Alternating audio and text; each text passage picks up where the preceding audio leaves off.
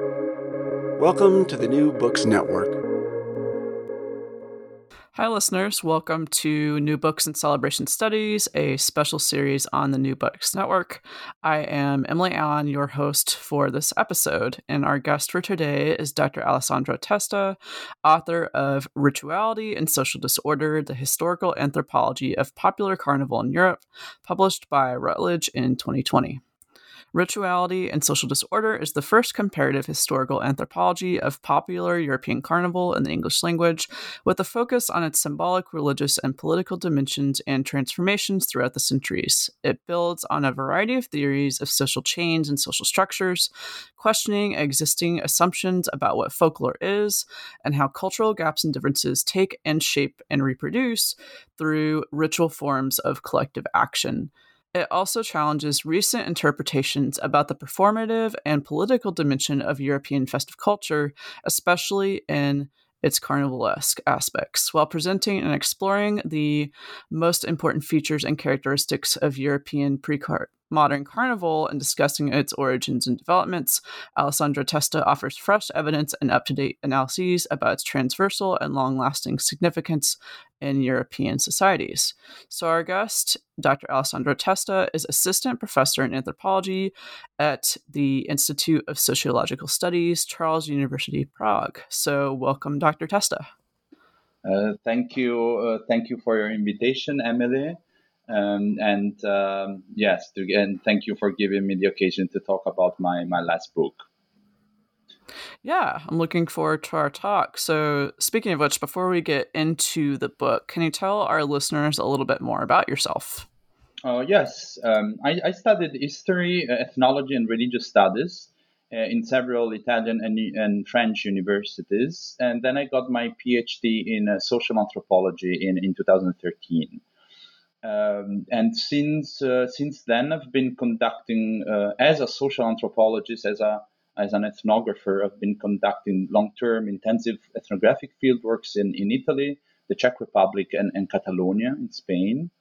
And in the meantime, I've also been affiliated with several other European universities, such as the University of Vienna, of Tallinn, and finally the University of Prague, Charles University in Prague, as you said. And I work at the crossroads of different disciplines, especially social and cultural anthropology, but also religious studies and comparative religions, with a focus especially on the ethnology and cultural history of Europe and also cultural heritage studies. And my general interests, my research interests are rather wide, and they encompass topics ranging from, public rituality to secularization, from longue durée cultural continuities to social transformations, from popular culture to vernacular religion, from mythologies to esotericism, but also nationalism in Europe and theories and methods in historical and social sciences. And I've been trying to approach these topics from a multidisciplinary and sort of composite theoretical approach, personal one. I like to think.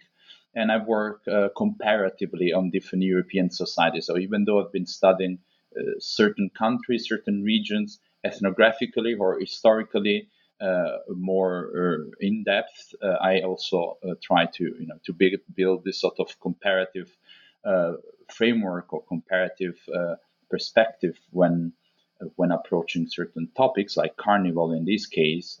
And like trying, as I said, to look at that comparatively to see how European societies developed, or if they developed any general patterns in their cultural life, social cultural life. And and this trajectory has led me to publish a few books, 4 books, and also to edit 4 other volumes, and to publish a certain number of articles and other pieces of writing. These things can also be found on the internet, for example, on my academia.edu web page. And currently, I'm leading a research project. Perhaps I could also add this detail about the enchantment or the reenactment of certain forms of religiosity in Central Eastern Europe, like in post-socialist Europe, for instance, Poland, the Czech Republic, Slovakia, and Hungary. And I'm leading a research team that is working again comparatively on how the religious landscape of Central Eastern European societies has changed since the fall of communism. So yeah, I think these are the most important information about myself at the moment, and perhaps we can move on talking about the book. Yeah, sounds like you have a lot of interesting directions that you'll be going. So if you have another book that comes out, we can maybe do another episode for that one too. Oh, great! That's great. But yeah, anyway, going back a little bit to this project, right? All those different interests of yours definitely came through, in this project. So can you talk a little bit, about the research process for rituality and social disorder, and specifically, going back to your point about like discipline stuff, what is the significance of historical anthropology, quote unquote, in this? Well, the book is the outcome of long-lasting research interest. I started being fascinated by Carnival and Carnivalesque culture in Europe already when I was a master's student back in 2008 or 2009. And the book is indeed the product of some 12 years of research, a dozen years of research, as I said, both ethnographically and comparatively. But in this book is a book of history in the end. It's a historical anthropology, as the title says. So there is less ethnography, actually, very little ethnographic insights, and more historical and historiographical the sort of framework, or rather the approach is eminently historiographical. But nevertheless, there is also a lot of anthropology in it. So it is definitely historical anthropology, because the way I study history by merging or infecting it with anthropological theory, but also because I'm an ethnographer myself, and that's in a way that makes it inevitable to have an anthropological gaze on historical sources.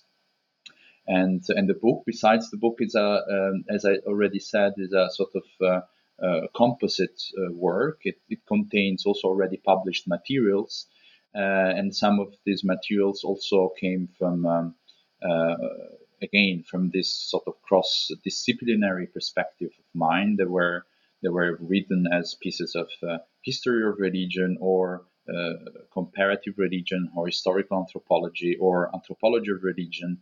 And therefore, yeah, it is inevitable that all these different sensibilities like merged and fed the book differently. And I think well, it is up to the reader to judge whether I was successful or not. But I think it does make sense. The outcome is at least, yeah, it's acceptable, and it has been considered so by the reviewers as well. Yes, that's what's important. It got through the review process, so you're good. Yeah, exactly. No, you got that far. You made it. And so thinking about sort of the macro level here, before we kind of dive into more of the book's content, what do you think sets this project apart within the very large body of Carnival studies? Like, what makes your book different, I guess? Well, that's a very good question, because I think I start the very first lines of the preface, or the foreword, about these oceanic, like sort of ungraspable, undigestible amount of studies of works about Carnival that have been published in all Western languages in the last 150 years. So there is an enormous body of scholarship out there. So it was difficult to kind of carve out my own little niche in which to put my book and make it, acceptable also as a product for the markets. But I think the book does have some specificities. Well, first of all, as surprising as it might sound, there is no general history of where there was no general history of Carnival until a few months ago, published in English. So there are dozens of monographs out there about these or that carnival, about these or that feature of carnivalesque culture. Lots of articles, of course, but no monograph, no book about it.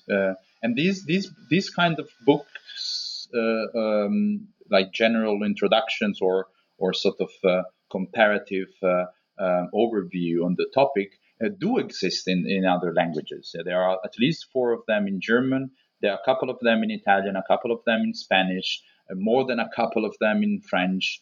So this kind of struck me as unexpected. When I first thought about putting this book together, I thought, will they ever accept? I mean, as you said, there are so many studies.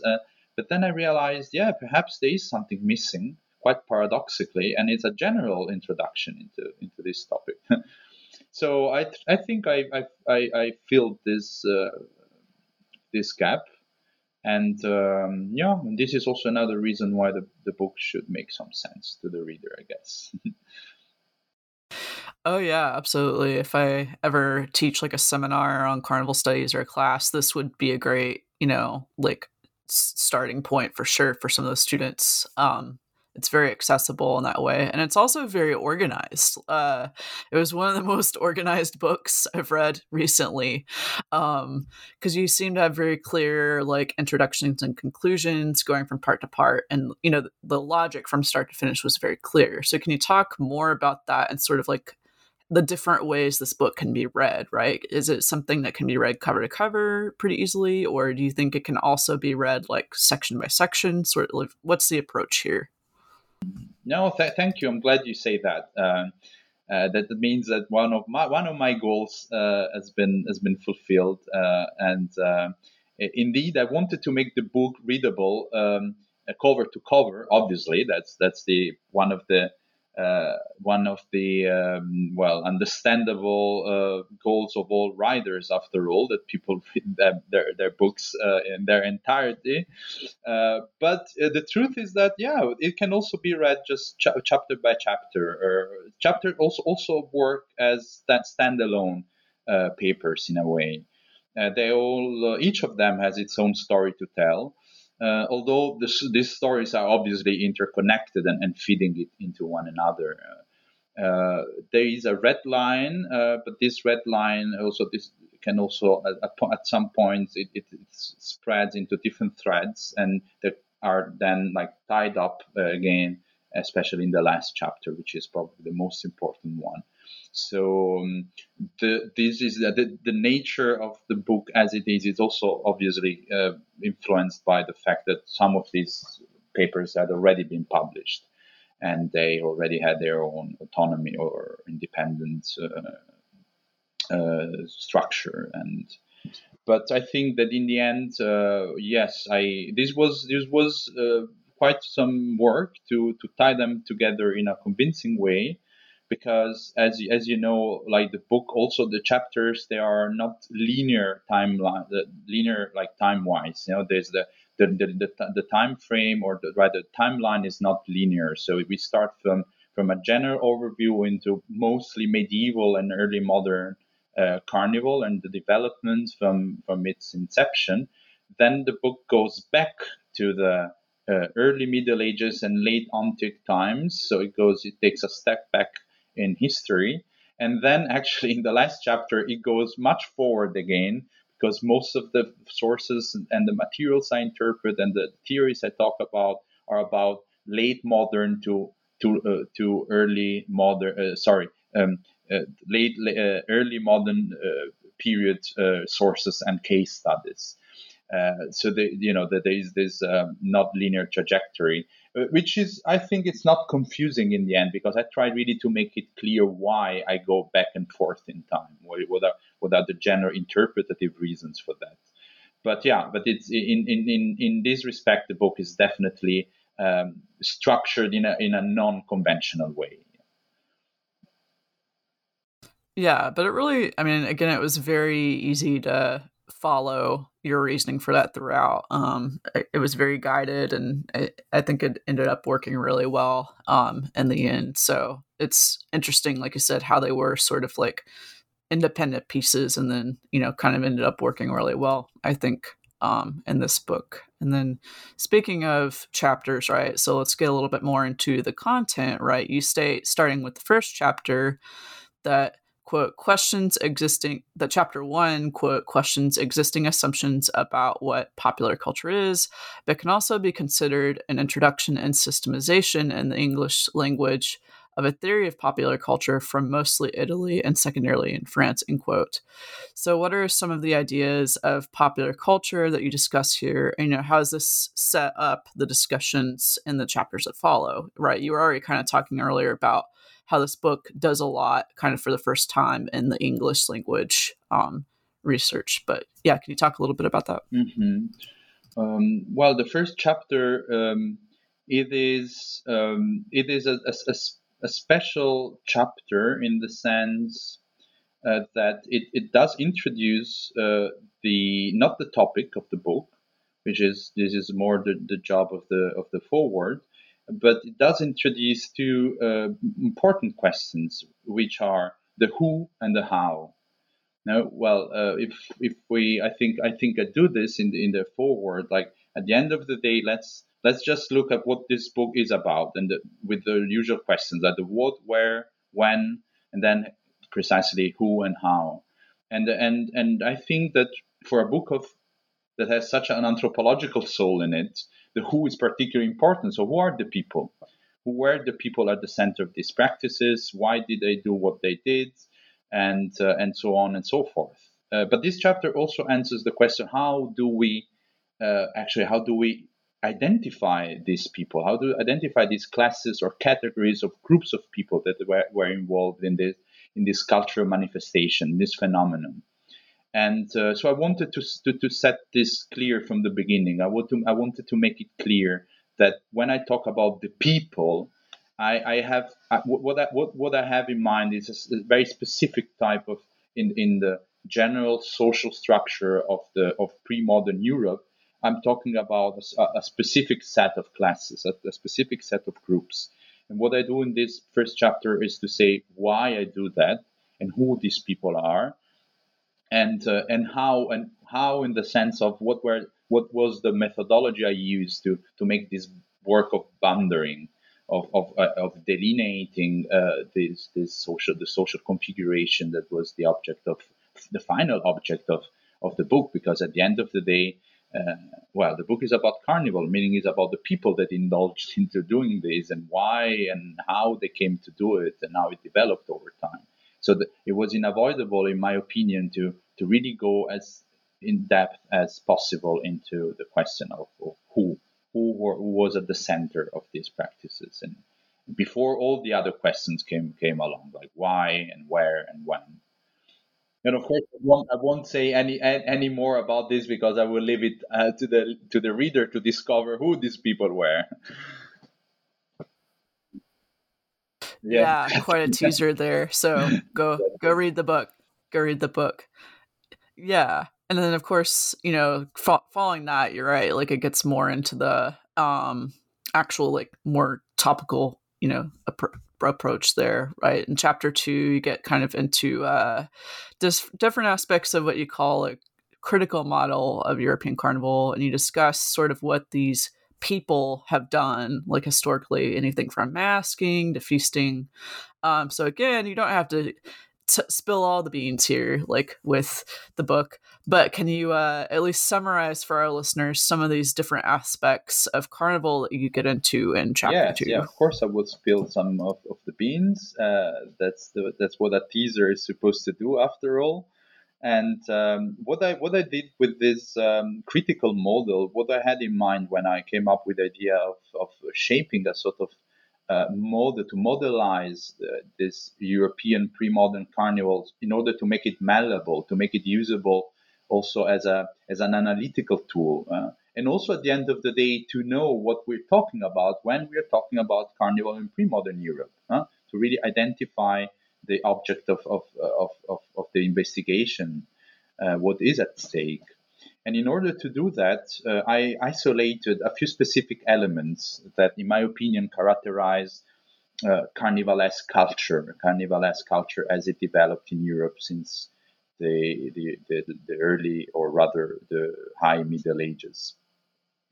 Also distinguishing from similar phenomena, right? Because, of course, the work of comparison is important, but in my opinion, in order to do comparison, we have to isolate and identify what we are comparing as clearly and as satisfactorily as possible.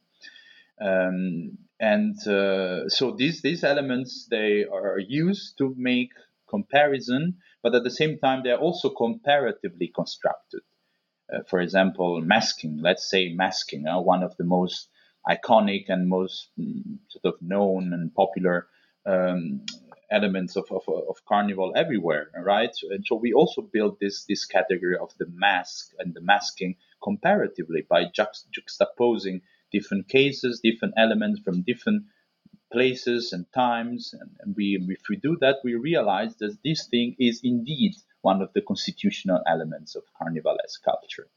So what I tried to do was to put together these comparative elements, the ensemble of which shape or form this model of what historical Carnival was. I still, I continue talking in the past, using the past tense, because, as I said, the book is mostly about pre-modern Europe. Pre-modern Europe, of course, but also pre-modern Carnival, as it developed between the Middle Ages and the beginning of roughly the beginning of the 19th century. And so this is, the question when. And and some of these elements are that form this model, which could also be considered, therefore, as a dynamic model, not a static model, but a model made of elements that changed over time, that can be identified, but that at the same time require constant calibration in order to be historically, in order for the arguments to be historically convincing, right? Because, of course, if we talk about masking, or if we talk about the inversion of values, these things changed according to a variety of variables, time, place, the social class taken into consideration, and so on and so forth.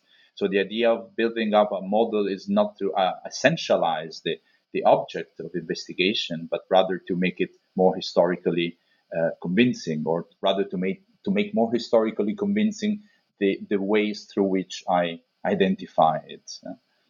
And some of these elements are precisely the Carnivalesque, which is a category that developed actually, that was theorized by Mikhail Bakhtin, a Russian famous, rightly well-known, renowned Russian scholar, historian, a literary theorist, and also extremely influential figure in the field of cultural studies as well.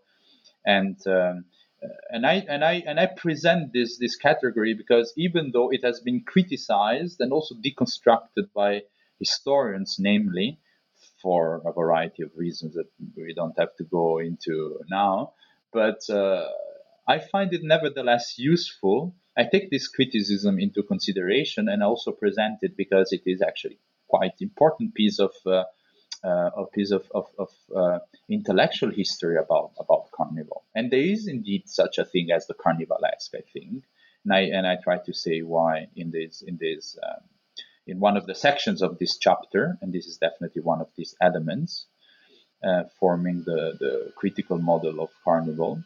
The second one is precisely, as I already mentioned, these masks and masking, which were an extremely important, and still are an important feature in Carnivalesque culture all over the world, not only in Europe. Of course, many of these elements, the book has a focus on the cradle of Carnival, which was Europe, and also the place where the most important carnivals developed over time, and where the features crystallized over the centuries. But as we know very well, Carnival was also shipped along many other things to the New World, especially It was part of the cultural, let's say, the cultural luggage that the colonizers brought to the New World.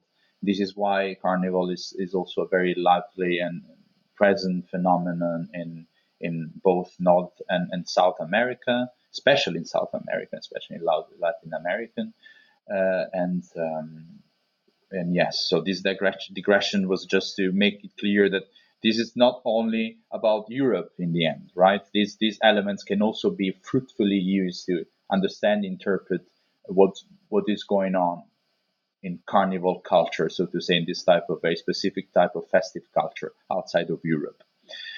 And another very important element, in my opinion, is that of feasting, waste, and unproductiveness, like the ethos of Carnival, so to say. And now this ethos unfolded during the centuries and again crystallized from being one of the possible variations of Carnivalesque culture during the 12th and the 13th century to become one of the constitutional elements.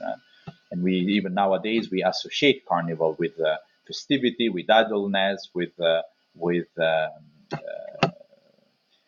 vacation, or things that are related with this idea of unproductiveness, or rather of waste, of material waste, of resources and time or money to buy the masks or to indulge into feasting, but producing like symbolic value through this material waste, which is, in my opinion, a very important anthropological contribution to the understanding of Carnival and Carnivalesque behavior and ethos.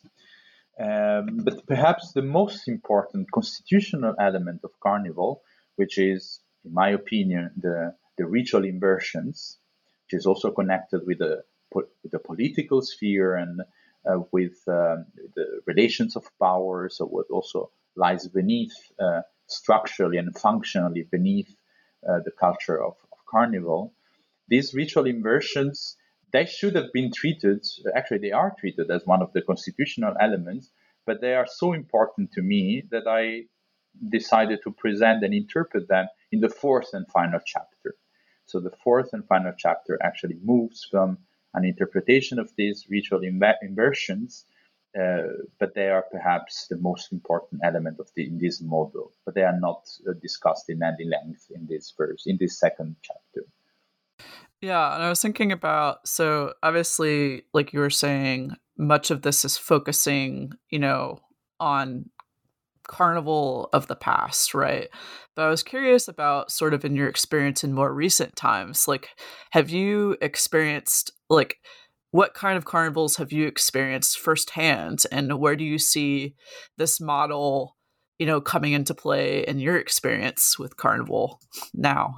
Yeah, well, that's another very good question, because as a social anthropologist, I've worked for years with contemporary carnivals or carnivalesque festivities, and usually going to a certain place to do my ethnography and using, so to say, the carnival to understand other social cultural features or characteristics of that society. This is precisely what I did in Italy, in Catalonia, and the Czech Republic. Okay, this would be this is a very big topic, because we will enter into the present, in the more anthropological part of my research. And I've also, this is also something I've been engaging with for many years. I've published many works about this. And I will, yes, indeed, the understanding of how these very special type of cultural manifestation, carnival, developed over the centuries. Of course, it helped me a lot also to understand how and why it works. It still works in the present, and it's actually a very important phenomenon in many European locations. Also not European, but as an anthropologist of Europe, of course, I focus on Europe. So I'm sure I can offer this conclusion about Europe. It is still very important, and for many reasons. And it is not only important for the local people, but it's also an extremely fulfilling it can be an extremely rewarding object of investigation for the social scientists, because by starting there, you can actually we can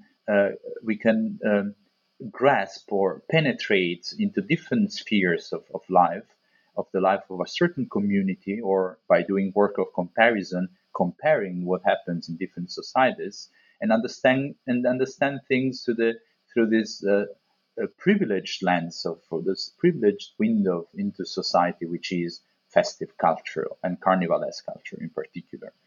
And in the case of Italy, this helped me to understand how this community reshaped and reconstructed their entire past, which had been damaged during World War II, through the reenactment of the local carnival. So the entire local identity, the sense of history, the sense of being connected with the locality, and even the very soul or lymph of the community, all these things were very much connected with this central festival in the life of these people.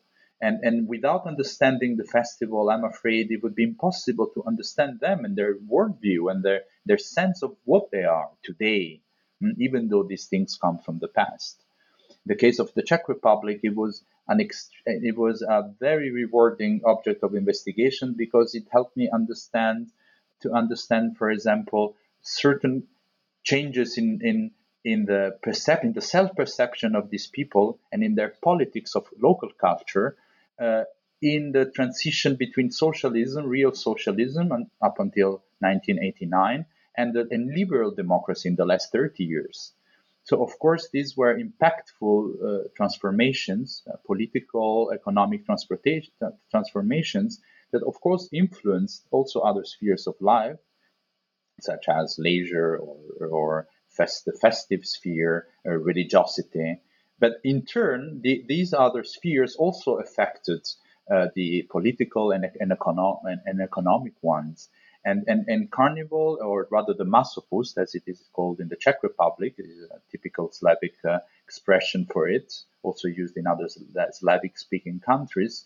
It was one of the elements that could that in a way showed the entanglements of these transformations, and even partly influenced these transformations themselves. So again, it might at first sight it might appear even as a trivial object of investigation. And my conclusion after many years is that no, absolutely not. It can actually be, and very often is, an extremely important element in the life of these people, and therefore an extremely important object of investigation for the social scientists, for the anthropologists. And last but not least, I would like to spend a few words about my Catalonian research, because in Catalonia, I was studying a similar case, also just like in the case of the Czech Republic, also involved in the process of cultural heritage making, right? The UNESCO and the process of building up this national identity through heritage, through making intangible heritage connected with regions, with local communities. This is also an extremely important side, very explored these days. Very many carnivals are being transformed into intangible cultural heritage in Europe and elsewhere as well. So there is also this other side of it, the process of institutionalization, making cultural heritage out of it.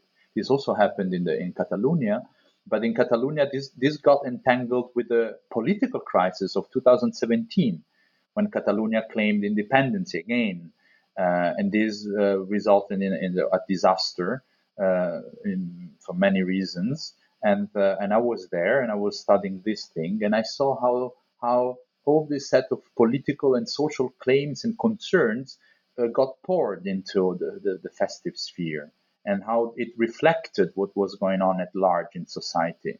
And without being inside the carnival as a participant observer, I could never understand or penetrate into some of these elements, or more nuanced, intimate even elements of the local life, local social life, that were all only available to me after I got initiated into their Carnivalesque culture. So again, even today, it can be an extraordinary object of study, and it can help us understand a lot of different things, from politics to religion to ordinary daily life and family or other social configurations or structures. And I can confirm this. This has been put forward by the entire scholarship in the last few decades about modern scholarship about Carnival, and I cannot but certify that, and it was quite the same in my case. But with this book, I look rather at how did we get here, even when it comes to these contemporary cases. What lies before that? And but yes, indeed. So it can be, and it is a very interesting case for understanding, in order to understand our contemporary world. Yes. Yeah, and I thought it was interesting in chapter 3, you really do try to get into how did we get here, right? You get into the quote unquote elusive origins of European Carnival. So can you talk about how you complicate, Carnival's roots in that chapter? And then along the way, what do you think are some of the more important, bigger questions that we can actually ask about its prehistory, for instance? Yes. Yeah. Again, we are also proceeding just like in the book. We go back and forth in time, and now we are back in the olden days. Of course, this is the trickiest question. In general, in historical anthropology, in history of religions, the question, or even the quest for the origins, right? This has been it has always been a problematic, and sometimes also at times a controversial issue. Because of political and ideological connotations that are very often, in a way, connected or that underlie the discourse about the origins of a certain cultural phenomenon, right? This idea of the pristine or the purity of a certain, or this symbolic connection between, for example, the nation and folklore and traditions, or between a local community and their festival. And these things can also be used for identity purposes, for the better and for the worse. And we know this also. If we look at the history of the 20th century, for instance, the quest for the origins can be a rather problematic thing to initiate and undergo and undertake. But in my case, I try. So knowing that this is a thorny question and in a tricky field, I try to use all sorts of methodological prudence and proceeding very cautiously in this minefield of how we look at the past and the origins of certain long-lasting and important cultural features of European in the history of Europe, right? And there are a lot of methodological difficulties when it comes to cultural survivals, cultural continuities and discontinuities. Anthropology was born out of this. If we think of Fraser, and Taylor, and this quest for precisely comparing different cultures in time and in space, because certain things were supposed to continue, not to characterize the evolution of humanity in spite of major tectonic transformations that happened over the centuries. So this idea of what survives over the time in time and reappears or reemerges after centuries or millennia of being disused, for example, right? This is exactly the case of Carnival. For decades, especially in the late 19th century up to the mid 20th century, this was the major sort of interpreted paradigm, right? Carnival is nothing else than a sort of pagan survival or a cultural relic from times in which people indulge in this absurd masking or inverted transgressive rituals for reasons that we forgot but continued formally to undertake just out of habit, or that we refunctionalized and we gave new meanings to because this is the work of culture. And so this paradigm of the survival has been extremely influential, extremely strong for decades, and we are just started to come out of it just a few decades ago. I would say in the 70s and the 80s, we really started to look at these things differently. So I take all these tradition of studies into consideration. I take these problems, I take them seriously, and I try to show what is the possible historical development of Carnival in these crucial centuries between the fall of the Roman Empire, the hegemony of the Catholic Church, and then the transition into the late Middle Ages. These are the years in which Carnival developed from. Of course, it had its sources, right? And this is another question. I prefer to talk of sources and development instead of survival. And this is what the chapter is about. And of course, this quest also takes me quite far away, if not for just trying to disprove some hypotheses, like, for example, that concerning shamanism and some of these rituals being connected with a sort of shamanic Eurasian substratum that existed before the Indo-European or the Latinization of part of Europe in historic times. And so I also try to not only to propose my own, to offer my conclusion about this historical development, but also, if need be, to disprove unverified hypotheses that I think have been around for already too long. So yeah, this is perhaps the most historiographical chapter, and but also very much influenced by history of religions, for instance. And this can be considered a chapter in an exercise in the history of religions, because Carnival, of course, has also religious characteristics. But yeah, this is another big topic that, again, I leave up to the reader to discover. Yes, and something that could be talked about for hours, for sure. Yes. And you were getting at this earlier, but now looking at chapter 4, right? You were saying that this is where you really start getting into that idea of inversion, and some of the different aspects of maybe more the political aspects of, the European festivities. So along this through line, what are some of the key ideas that you discuss here? This fourth and last chapter is by far the longest, the most complex, and also the most innerly articulated.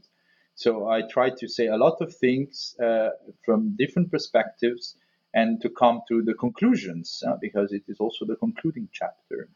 And it took me. This is also the chapter that took me perhaps also the longest to finish, to write, and I think it also offers some quite new or unpublished, unprecedented interpretations and conclusions about Carnival, especially when it comes, as you rightly said, to its political dimension. Right? What was the political significance or the political fallout of Carnival and specific carnivals in Europe in those centuries, and this is also the chapter in which case studies are even more important than the other chapters, because I go a bit more into this thick description of a few cases, and I try to apply the theories or even my own take, my own interpretative framework to these case studies, and to see how what comes out of it, and if it works. And yeah, as I said, I think indeed, in the end, I was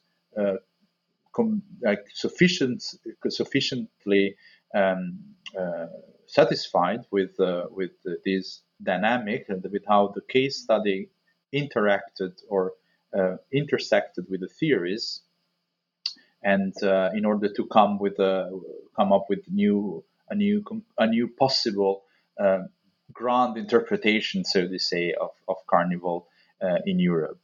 And in order to do so, I also use some concepts and theories from other scholars. Well, that's very common, inevitable. We all do that as scholars. We have to rely on what our predecessors have done and written when dealing with whatever topic. This is also what I do, but I also try to a bit to move out of this ritual and religious and historical anthropological studies, and I try to find also possible inspiration among authors that work about totally different phenomena, or about different people in different areas, or not even anthropologists or historians for that matter. And some of these key concepts and theories, and I'm about to name some of them,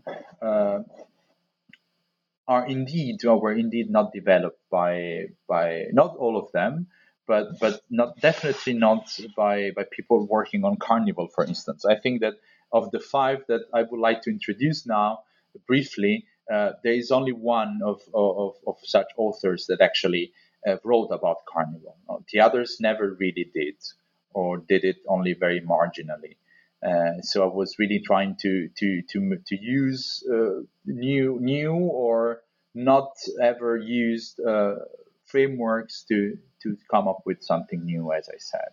And these concepts and or theories are that of cultural hegemony, that was developed by Antonio Gramsci, an Italian philosopher and also politician, that lived during the first half of the 20th century and wrote during those years.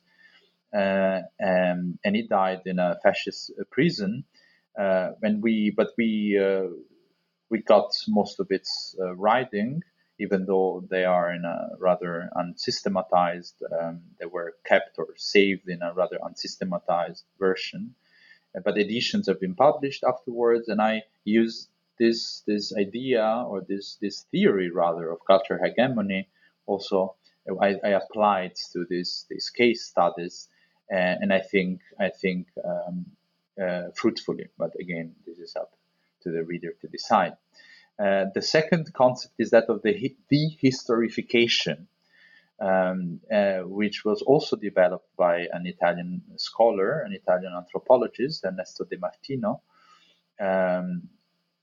But not all of them, again, are from the South, as the first chapter promises. Now, this theory from the South, from Italy and France mostly.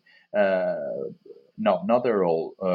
Actually, some of these other theories were developed by British or American scholars. For instance, the paradigm of the anti-structural or anti-structural events, famously developed by Victor Turner.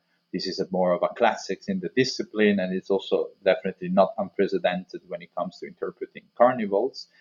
But I also look at Don Handelman's very convincing theorization about the interpretation of public events and their political dimension precisely. So I try also to apply this paradigm to my cases and see if that works, and I think it worked indeed. And last but not least, actually quite importantly, perhaps most importantly, I use Marshall Sahlins' theory of the structure of historical conjunctures to understand the interplay between cultural continuities and the need for societies to keep certain features unchanged and to try to reproduce them and transmit them over time, but at the same time facing social change or big transformations and seeing the conjuncture between these different dimensions. And very often, I think Carnival showed, or certain Carnival occurrences in the history of Europe showed, or not really showed, or can be used to understand this conjuncture better. They were, in a way, an epiphenomenon on something that was at work in the depth of sociocultural life. That by using certain the right theories, like this one, for instance, we can really see this work of culture in its functioning. How continuities are shaped through transformation, and the other way around. Our transformation can also confirm or solidify continuities, even though this might appear quite counterintuitive. Huh? For example, if we think of revolutions, for example, of this Yar Nul, this idea of a rupture or a watershed in history after which nothing is the same again. And this can indeed be the case, and we know several of such examples in European history from the Middle Ages up to nowadays. But what I look at is precisely what are the elements that continue being at work, that resist or persist, even though or in spite of these radical transformations. And I think probably Marshall Sahlins' theorization and extremely challenging and rewarding scholarship has really helped me kind of resolving some of these dilemmas in the general history of European Carnival. Even though he was an anthropologist of Pacific societies working on totally different matters, but he was, in my opinion, he was the greatest living anthropologist, unfortunately, until a couple of months ago.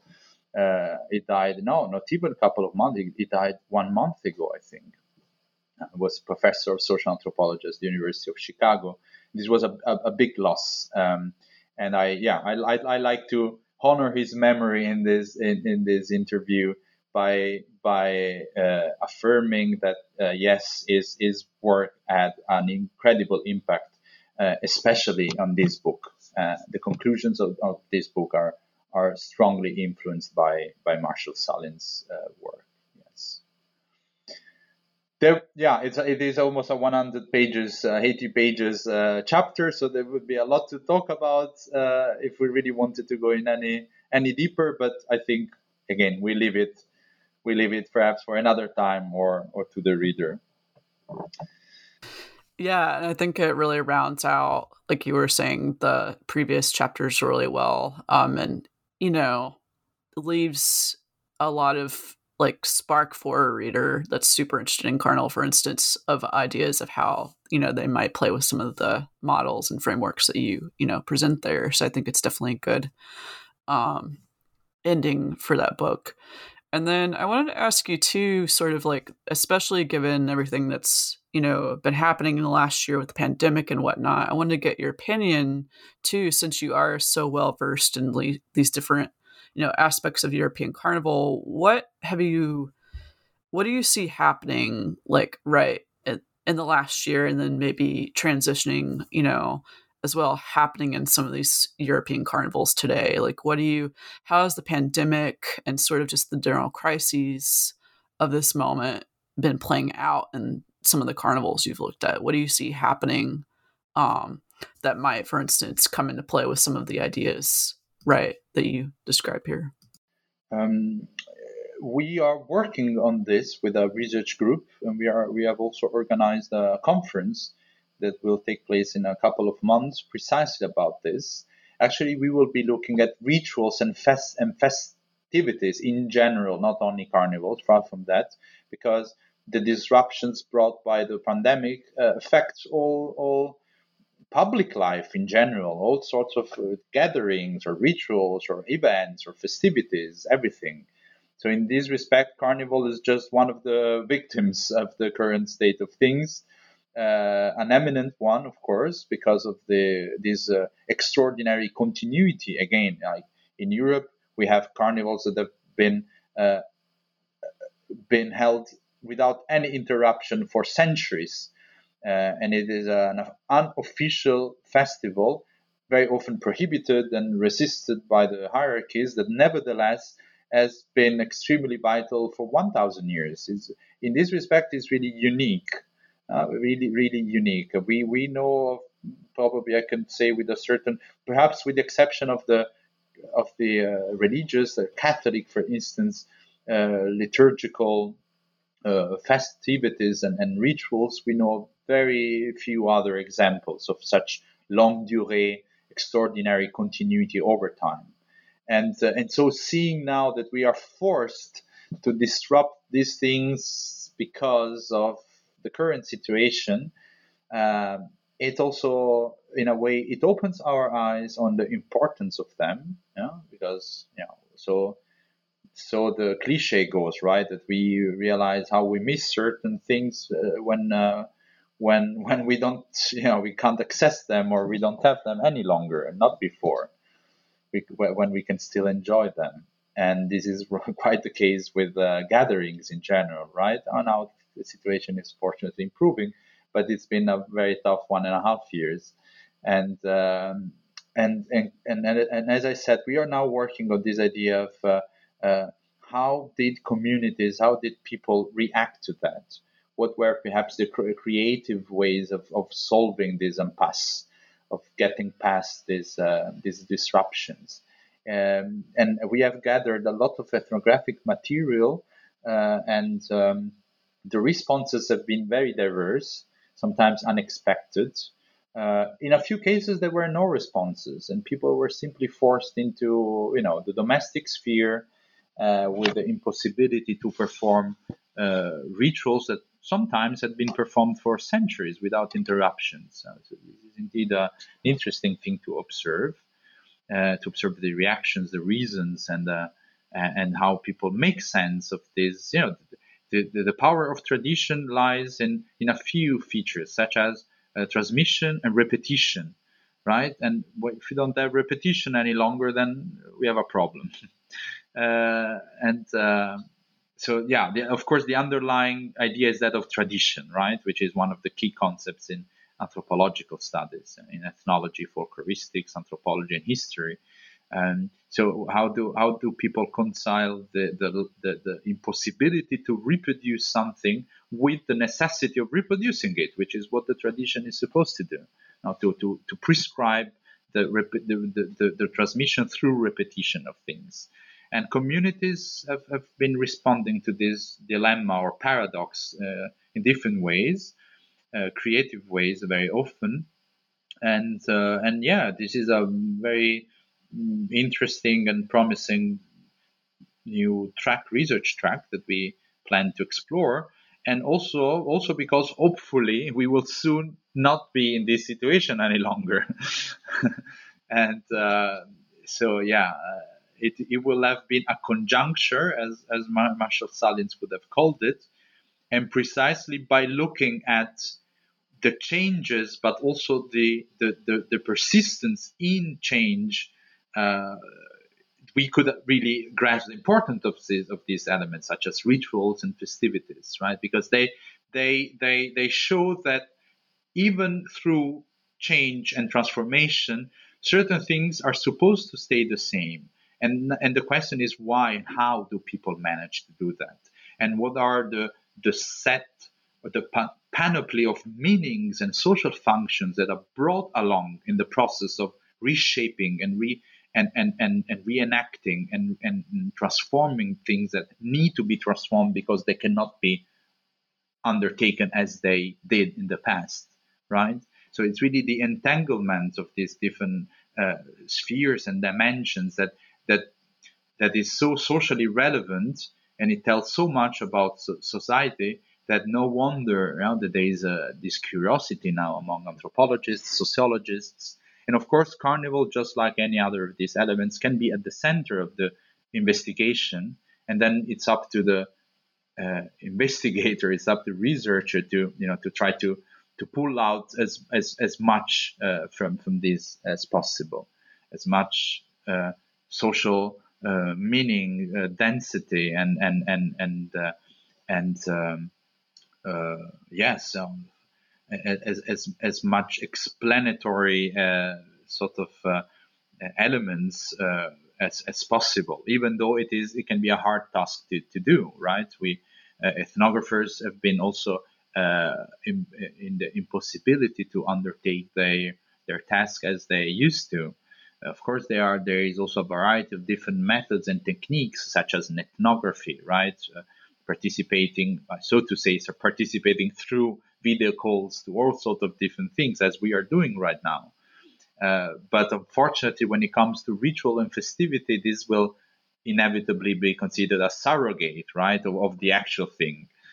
And so there's also this change of meaning, or this resemantization of not only why we do certain things, but how we can do them.